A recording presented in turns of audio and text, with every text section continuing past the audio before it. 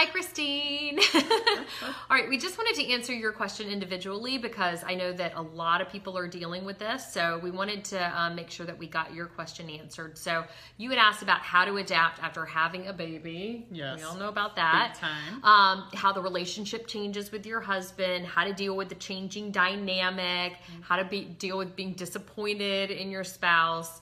Those are all great questions, and how to get it and keep it back. So what would you It's suggest? hard. So Yeah. the first thing I want to say is you are not alone. No. They say it's about a 3-year adjustment per baby. Oh. Per baby. You know, I always said, Christine, that I would have more children if they would come out at 2 years old. And for me, 3. For me, 3, Right. like when mine are 22 months apart. So when I had a 3 and a 5-year-old, I was in heaven. It was such a joyful time. But that is because it takes that 3 years to adjust. So it's 3 years from the last one for the marriage to adjust. So the first thing is patience, be gentle with yourself. And your spouse. Yes, be gentle with yourself, be gentle with your spouse. Definitely, I did some research on just, I know some stuff, but I wanted even more expert stuff. So John Gottman is a really great resource, and him and his wife did a lot of research on this, and they showed that 67%, that's a huge number, are more unhappy after a baby, that the marital happiness goes down.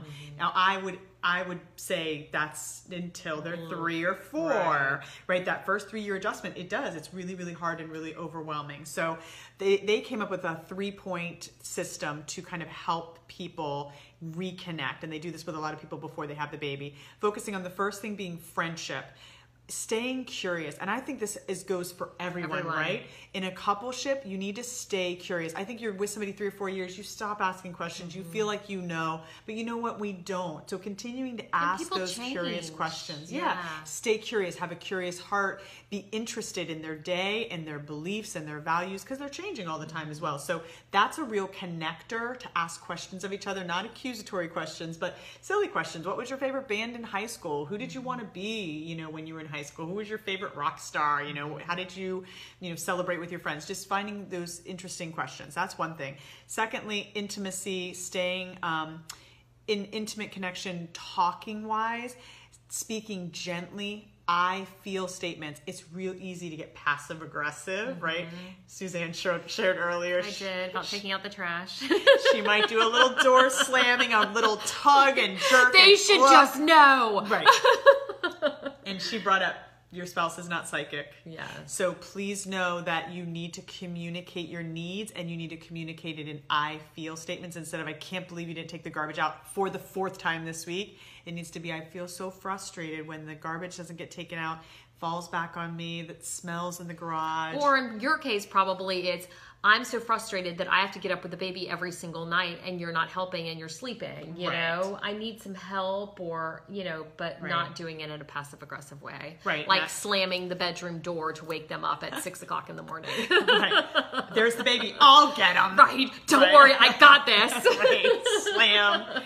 Right. So I feel statements, communicating, and just being really gentle. And when you feel really, really angry, time out. 20 to 30 minutes off. The Gottmans say, go to your corners, do some deep breathing. There's all kinds of great meditation apps. I know when you have babies, you don't have time to meditate, but it's really cool. Suzanne turned me on to Headspace. It's 10 minutes. Hide in a closet for 10 minutes. Download Headspace and just get yourself back to center before you talk about it.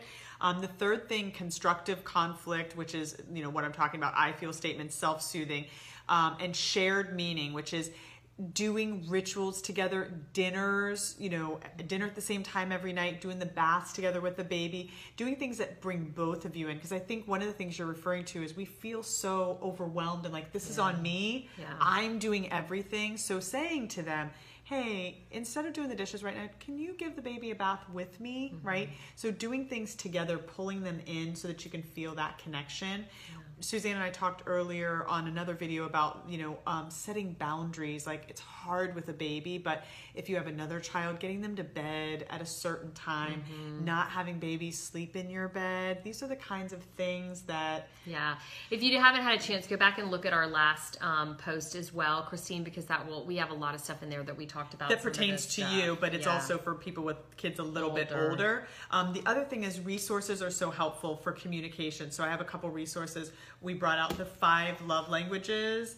If you haven't read this, Great it's book. a Bible. It's a couple's Bible. It's really Yeah. thin, and nobody has time to Super read when thin. they have babies. So just download it and listen maybe in the car. I know you live in an area where you might drive a little bit, so listen to it. But we're going to tell you real quick. You want to tell her the 5 Yeah. love languages? I don't know the 5. You probably I'll know tell the you 5. the 5. Words of affirmation. Words of affirmation. So 5 love languages basis is that if I speak Greek or I speak Spanish and you speak French, we're never going to communicate. So if my love language is words of affirmation is that I need to feel loved. What I need is to be told, I love you, you're beautiful, thanks for getting up with the baby. I need words to feel loved. The second language that your spouse might be is Act of service. acts of service. If they're acts of service, that means that they feel loved when you Do stuff for them. do stuff, do the laundry, get the dishes done, have dinner ready, pick up the dry cleaning. Another love language is, Receiving gifts. so some people, you can do everything to make them feel loved, but if you don't give them gifts, they don't feel, maybe they grew up in a home where they got gifts every month, and that really is how their parents showed them love. So, doing those thoughtful things doesn't have to be expensive, but saying, you know what, I know we love Snickers bars, I'm gonna pick them up a surprise, I got you a Snickers bar or a little tie or whatever. But for some people it's gifts. And the 4th love language, Quality time. quality time. Boy, this one's my husband's. I get this one. And I am words of affirmation. And he is quality time. So we are different. So quality time people, they want to know that you've set aside for them. Hey, on Sunday, I'm going to spend the whole day with you. Yeah. Or we're going to grab dinner on Friday night, which there's no time left when you have little ones. So that makes it really difficult. So I will tell you the secret to staying married when you have little kids. You don't always have to do these things, but if you can validate your spouse, I did this so much when my kids were little. I would say to my husband, honey, I know it's been 3 weeks. I'm so sorry, but I want you to know I'm trying to find an hour this week. I'm trying to find a babysitter for Saturday. I know how important it is. Maybe when the baby's napping on Sunday, letting them know I get what you need and I am working on it. That's that buys you like 10 years. And the last one is physical touch. This one tends to be more of a male thing versus a female thing in the sense. I mean, we like affection, but usually physical touch is sex. So again, kind of working that in. So again, can you imagine if your love language is verbal affirmations and you're walking around, here's the trick to this that the book teaches you. If I'm verbal affirmations, guess how I show love?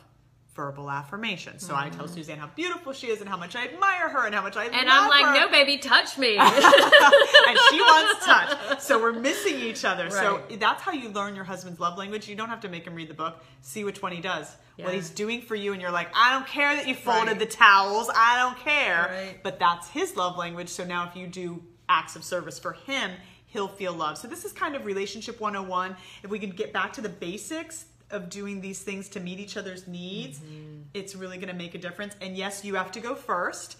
Get out of the power struggle of, it's not fair, he doesn't do anything for me, I do everything. Somebody has to surrender first and be the giver, and then hopefully it will be responded to and reciprocated. It will. Yes. Yeah.